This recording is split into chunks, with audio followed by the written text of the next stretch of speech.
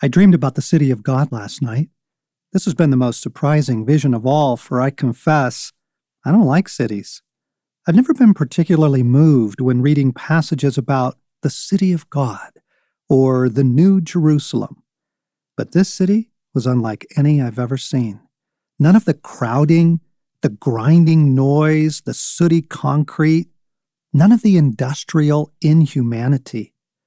What I saw was more like a Mediterranean city. Whitewashed buildings, winding walkways, stairs leading up to open doorways. Everything had an elegant, curving whimsy to it. All windows and doors were arched. There were many domed roofs. Architecture as poetry, soothing to the soul. The place was filled with a soft light. It reminded me of pictures I've seen of the beautiful Greek island of Santorini or the old city of Jerusalem. But of course, it was enchanting in ways I've never experienced on earth. Each winding path made so many turns, ascending and descending stairs, coming suddenly upon fountains and courtyards, with any number of possible doors and gateways leading off. It was the sort of place you would want to explore for a long time. But what most captured me was the laughter I heard within those bright rooms. Laughter kind and playful, gentle and true. Laughter like it was the native tongue of the place.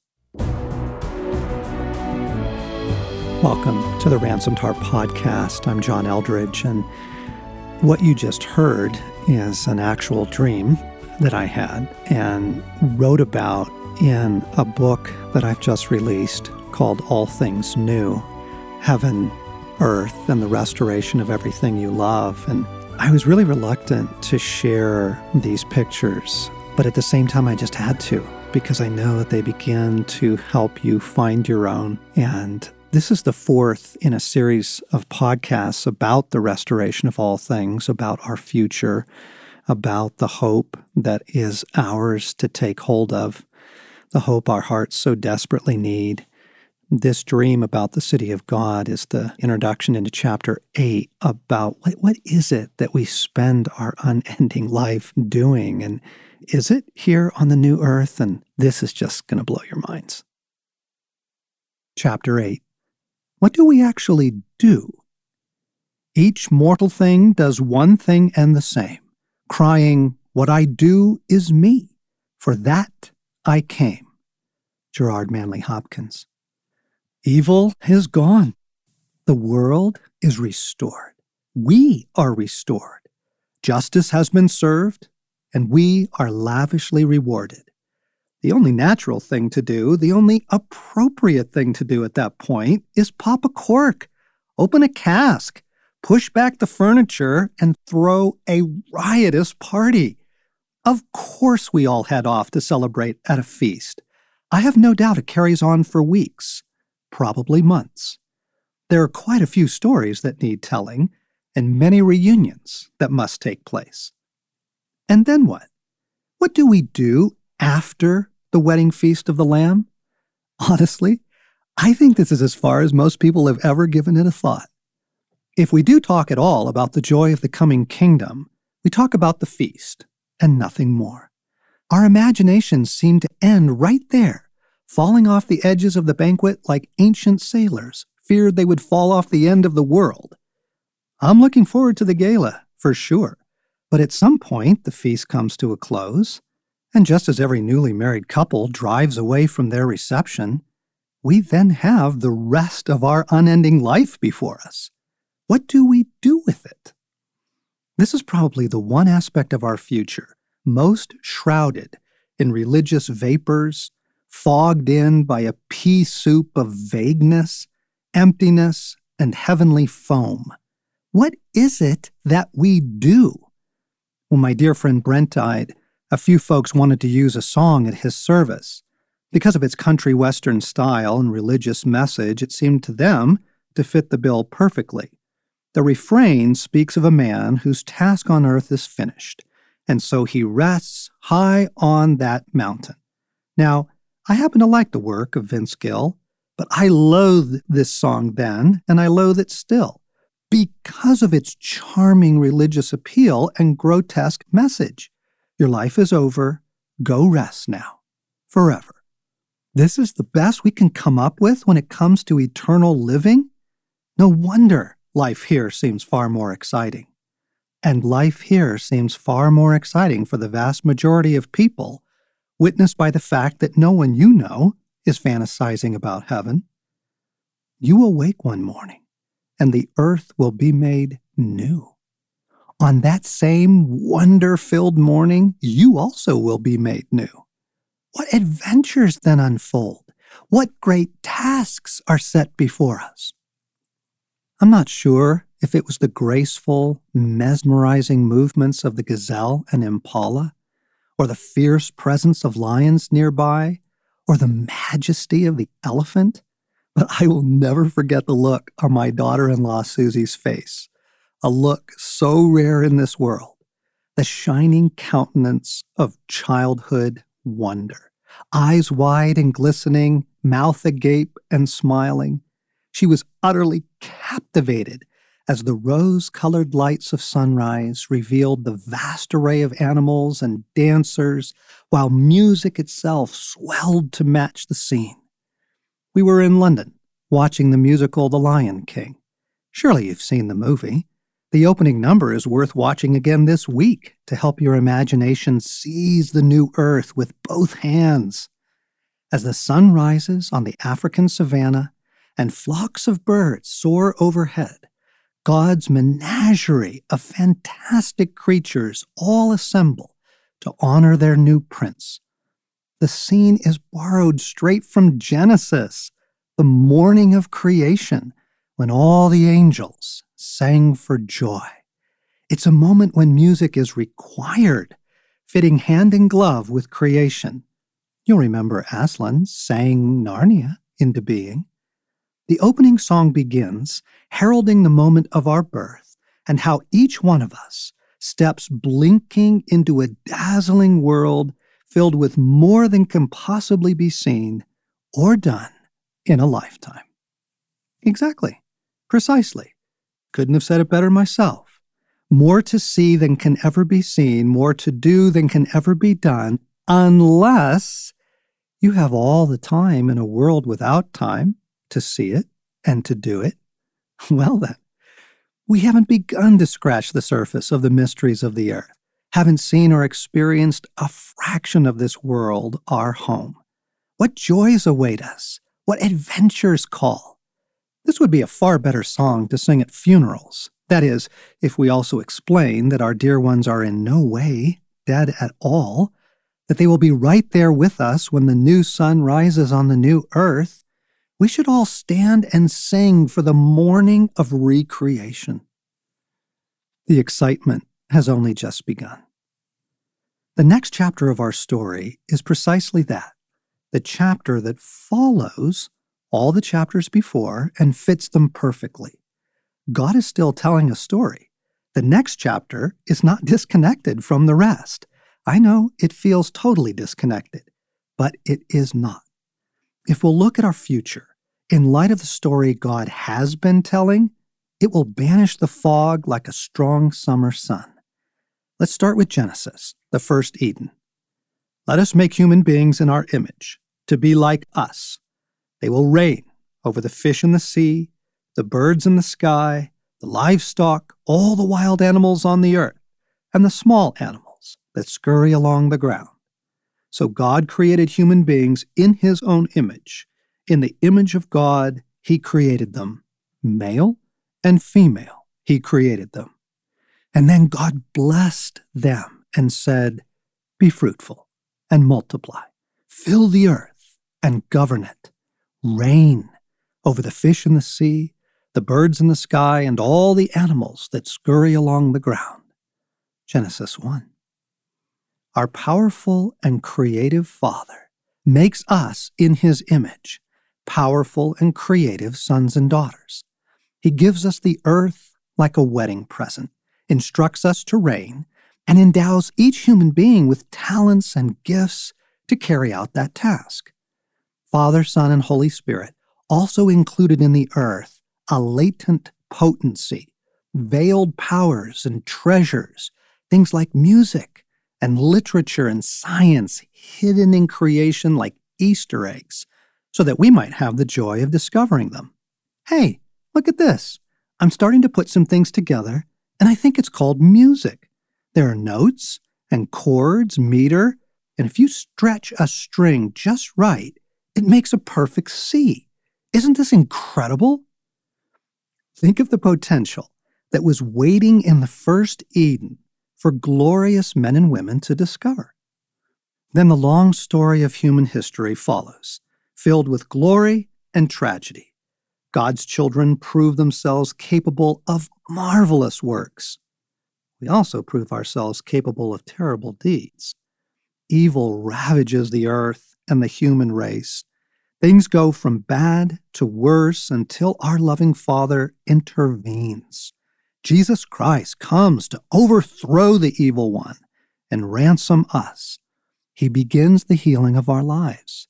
He gives each of us a role in the church's great mission. In the next chapter, our powerful and creative Father recreates us and the earth. He then tells us to do exactly what he told Adam and Eve to do: reign. You have made them to be a kingdom and priests to serve our God, and they will reign on the earth. Revelation 5. Do you follow the story? Do you see the exciting connection? Glorious men and women are once again given a glorious world in order to do the very things it is in our nature to do. Only this time around, with far greater powers, magnificent even, we have within us a latent potency, talents and gifts unrealized, soon to be made new. The renewed earth will be even more responsive to our leadership than the first time around.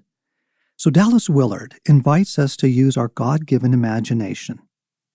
We should think of our destiny as being absorbed in a tremendously creative team effort with unimaginably splendid leadership on an inconceivably vast plane of activity, with ever more comprehensive cycles of productivity and enjoyment.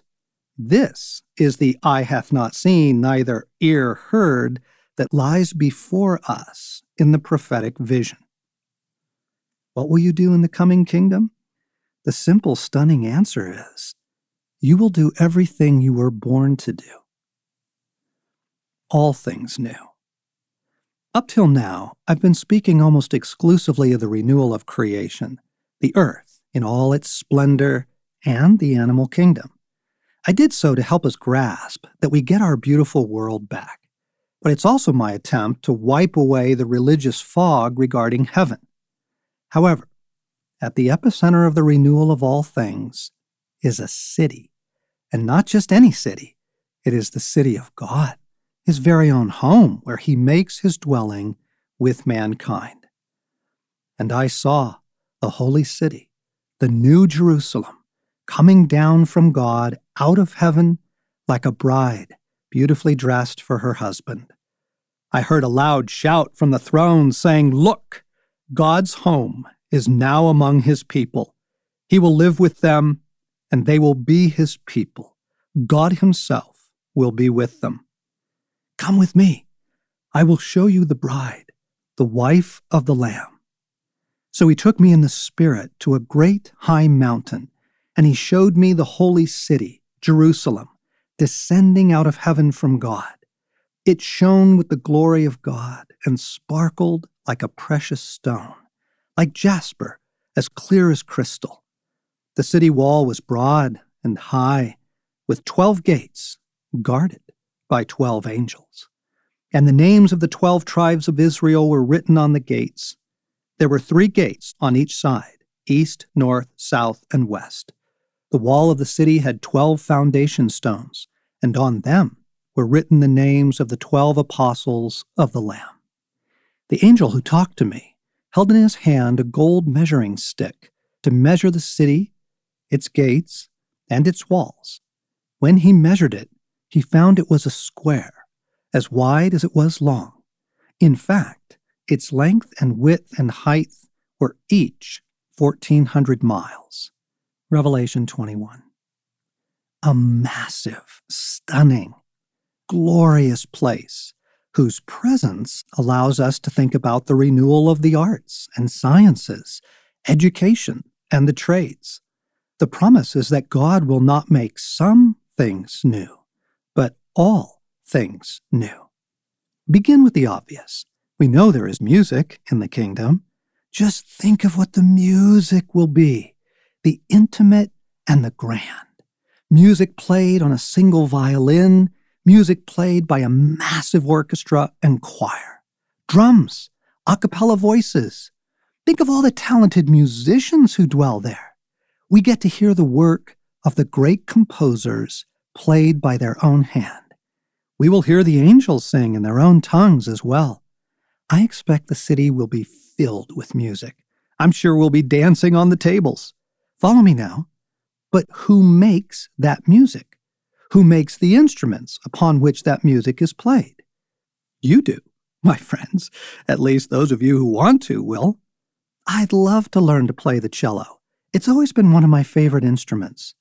I'd love to let loose on some taiko drums, too.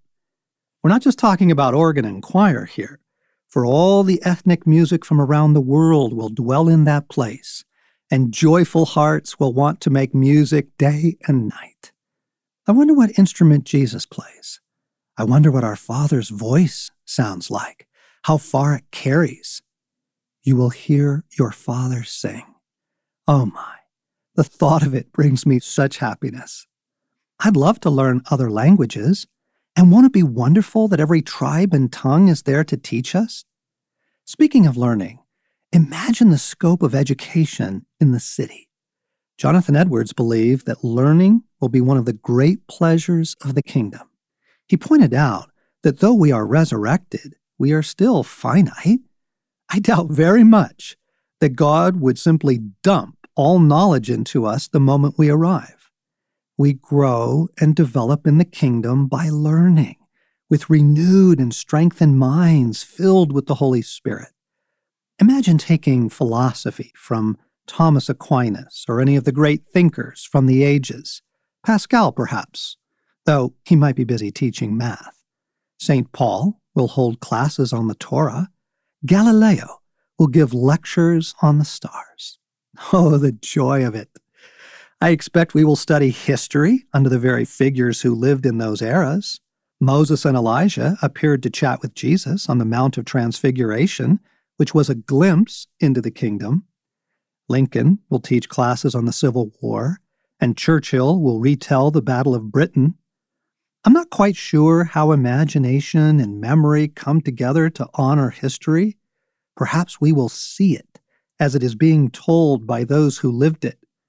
Perhaps we will go further and enter into it, for all times are accessible to our glorious God, and He keeps all times within Himself. There is no question those stories and episodes will be accessible to us somehow and vividly. Think of the sciences in the kingdom. Inquiry and discovery are essential if we would reign over creation. And by the way, the implication of a renewed heavens includes the universe. I mentioned earlier that we'll be able to explore the microscopic world, which is as vast a universe as the one above. All that there is yet to know, all that this precious knowledge will allow us to develop as friends share and build on the revelations given to us about the created order. The combustion engine will seem a crass and primitive thing to the great minds in the kingdom. What new glories are waiting to be discovered? Wonders leading to creative breakthroughs, only imagined in science fiction on this side. And what of the trades? We know we have homes and dwellings in the kingdom. Who furnishes those homes? Who makes the chairs, the tables, the tapestries? I've always wanted to work with my hands. I'd love to have the time and skill and mentors to build boats with hand tools and sail them, learning to navigate by the stars. Again, I am not being fanciful. I am utterly serious. You are healed and restored as a human being with all the faculties of personhood given to you by God. So the question is, what have you always dreamed of doing? What gifts have you yearned to express? What have you always wanted to be great at? These things are part of your personhood. They're how God created you, and they will be even more glorious in the recreated you. Dream, my friends. What if you watch someone else doing and long to do it as beautifully as they can? That's another way of accessing the hidden dreams and capacities in your own soul. Perhaps you've watched someone amazing at architecture or teaching, horsemanship, physics, cooking, or engineering, and something in you leapt, longing to do the same. Well, there you go. That is part of your personhood, and it will be released into fullness in the kingdom. As a boy, I was taken many summers to the Oregon Shakespeare Festival. I vividly remember marveling, there's the wonder again, at the stage, the sets and costumes, the beautiful lighting under the stars, the skill of the actors and directors, the artistry of the entire production made my heart ache.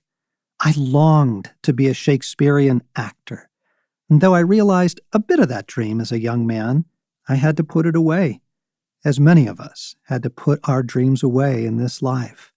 Imagine theater in the kingdom. The joy of watching will be second only to the joy of those offering it. Certainly, storytelling is one of the great pleasures in the kingdom. God clearly takes it very seriously. He made reality in the shape of a story. Would you like to write, illustrate, act, produce?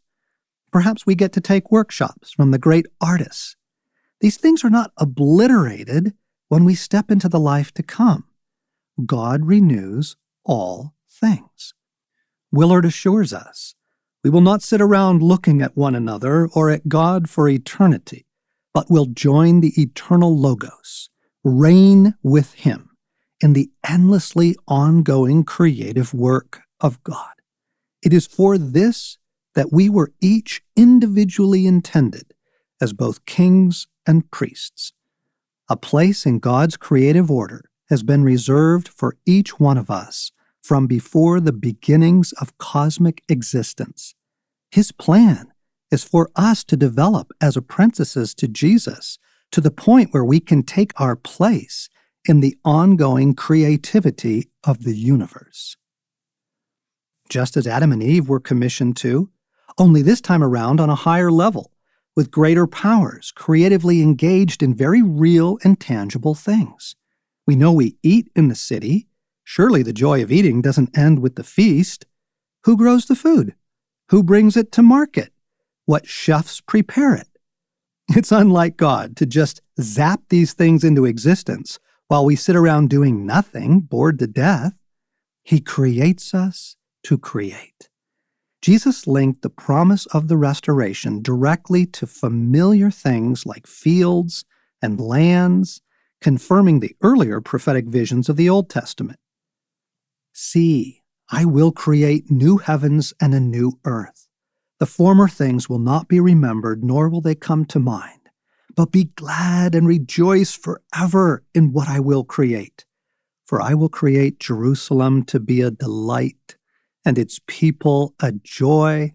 I will rejoice over Jerusalem and take delight in my people. The sound of weeping and of crying will be heard in it no more. They will build houses and dwell in them. They will plant vineyards and eat their fruit. Isaiah 65. I would love to own and work my own vast vineyard. I'd love to try my hand at the winemaking process, and some even stronger things. City life, country life. Then the angel showed me a river with the water of life, clear as crystal, flowing from the throne of God and of the Lamb. It flowed down the center of the main street. On each side of the river grew a tree of life, bearing 12 crops of fruit, with a fresh crop each month. The leaves were used for medicine to heal the nations. Revelation 22.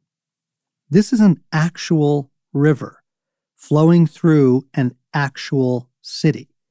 Its waters are crystal clear and flowing with life, liquid life, flowing as a river. Growing on the banks of that river are real trees. Their roots go down to drink those waters of life, which is probably why they are the trees of life. I adore rivers. They are high on my list of favorite things. I love trees, too. It makes me so happy to know that even in the city, there are rivers and trees, and doubly happy that we find our healing in them, from them. Imagine the great parks in the city.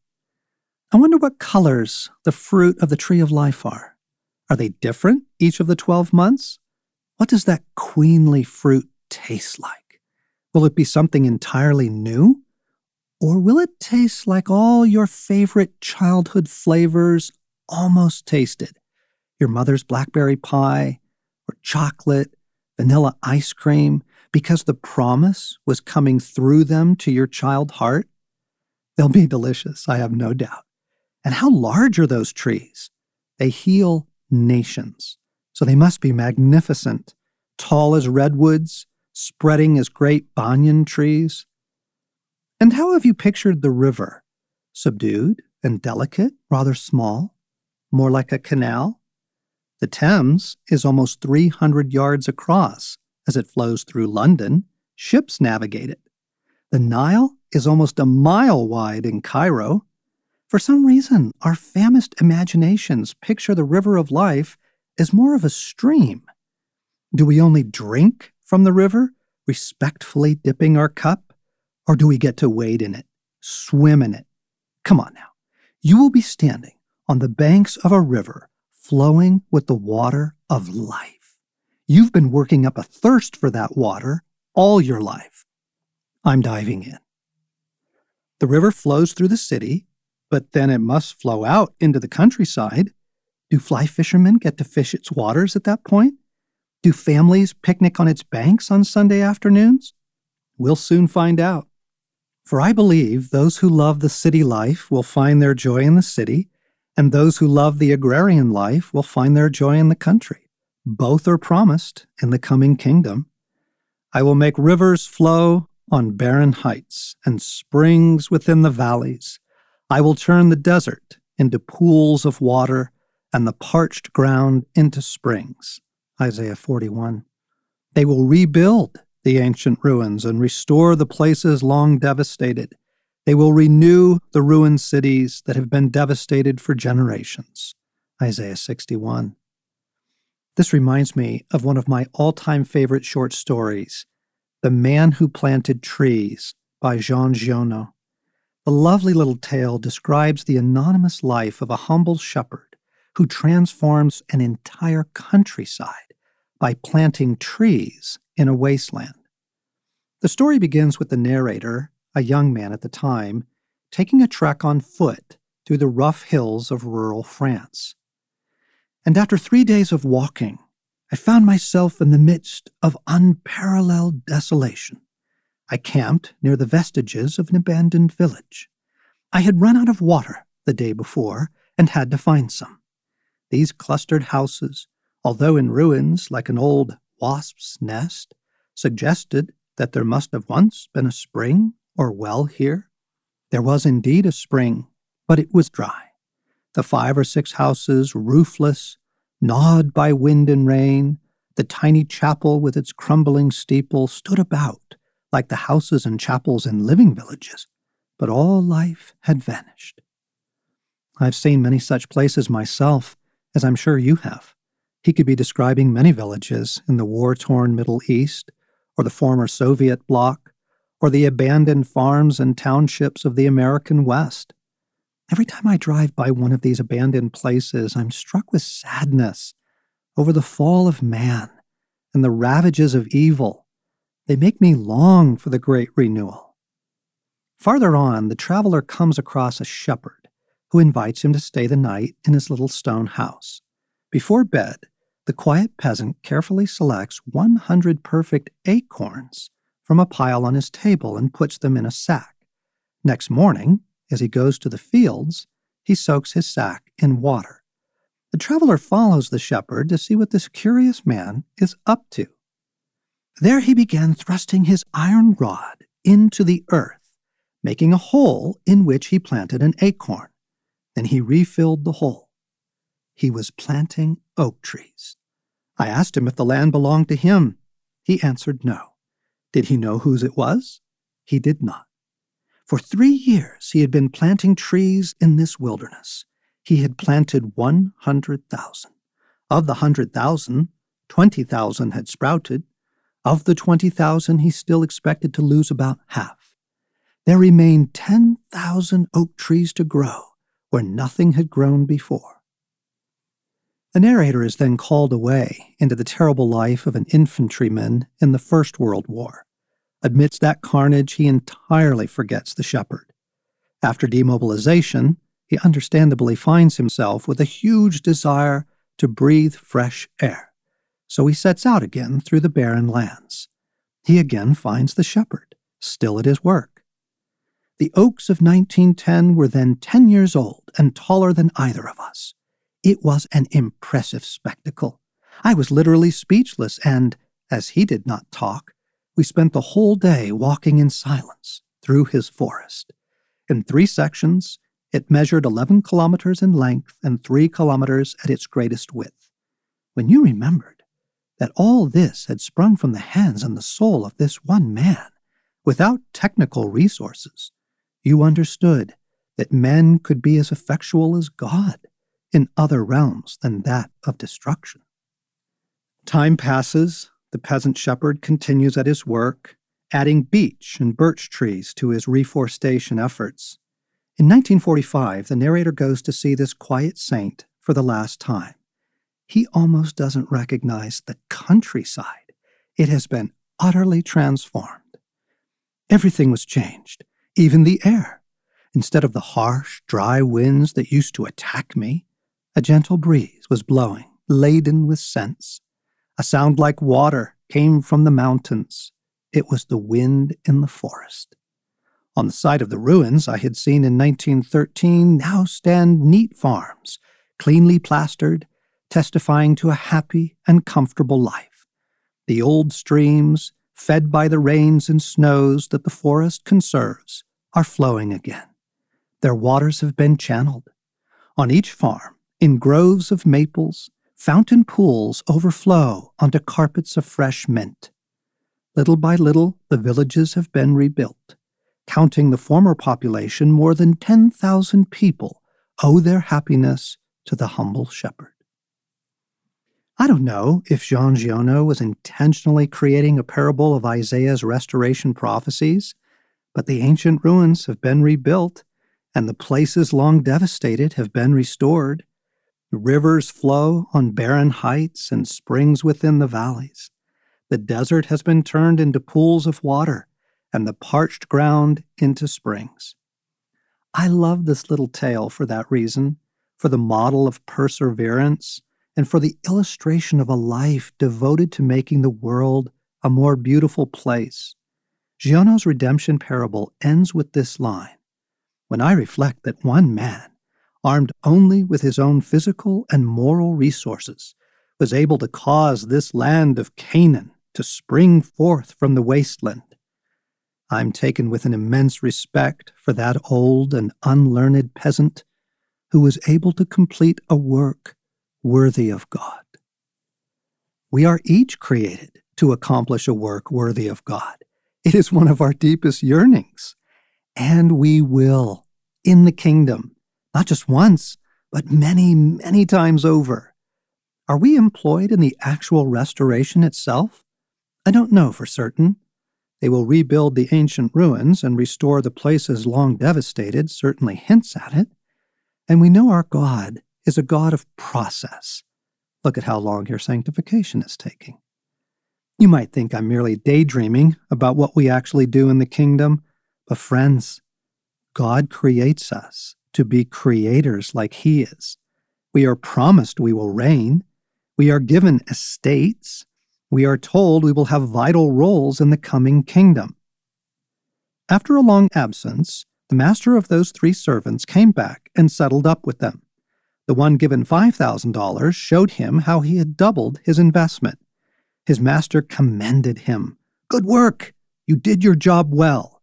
From now on, be my partner." Matthew 25 in the Message. Come and be my partner. That's the perfect way to put it. The idea behind the parable is promotion. And notice that the servants are promoted in the very things they are good at. God puts his renewed sons and daughters, creators like he is, in a recreated world and tells us to do exactly what he told Adam and Eve to do in the beginning. N.T. Wright therefore says, in Revelation and Paul's letters, we are told that God's people will actually be running the new world on God's behalf. The idea of our participation in the new creation goes back to Genesis, when humans are supposed to be running the garden and looking after the animals. If you transpose that all the way through, it's a picture like the one that you get at the end of Revelation. Hitting your full stride.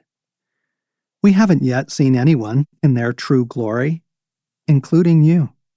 Yes, Mozart did start writing symphonies as a child, and Picasso could draw before he could talk, but most human beings are profoundly thwarted in their calling here, either because of wounding, assault, envy, or circumstances would never let them fly. For most human beings on this planet, work ranges from disappointing to oppressive. What does the kingdom offer those men who work the Indonesian sulfur mines, or the tens of millions of modern slaves upon the earth? This is not what God intended. How many Mozarts are there right now, hidden in slums and huts across the globe? All your creativity and gifting will be restored and then some when you are restored.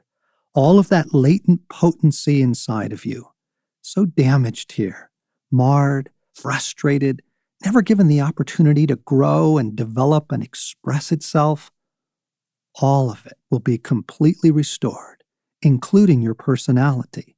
From there, you are able to act in the new world in ways far greater than Adam and Eve were able to act the first time around. And look at what humanity has been able to do with be fruitful rule in a broken world. You will have absolute intimacy with Jesus Christ, and his life will flow through your gifts unhindered. Imagine what we'll be capable of, how vast our powers in the new earth. We know we shall be able to walk on water, for Peter did on this earth at Jesus' bidding. How far do our creative and artistic capacities reach? As George MacDonald wondered, when we are in our home, our natal home, when joy shall carry every sacred load, and from its life and peace no heart shall roam, what if thou make us able to make like thee, to light with moons, to clothe with greenery, to hang gold sunsets or a rose and purple sea? What will you do in the life to come? Everything you were born to do. Everything you've always wanted to do. Everything the kingdom needs you to do.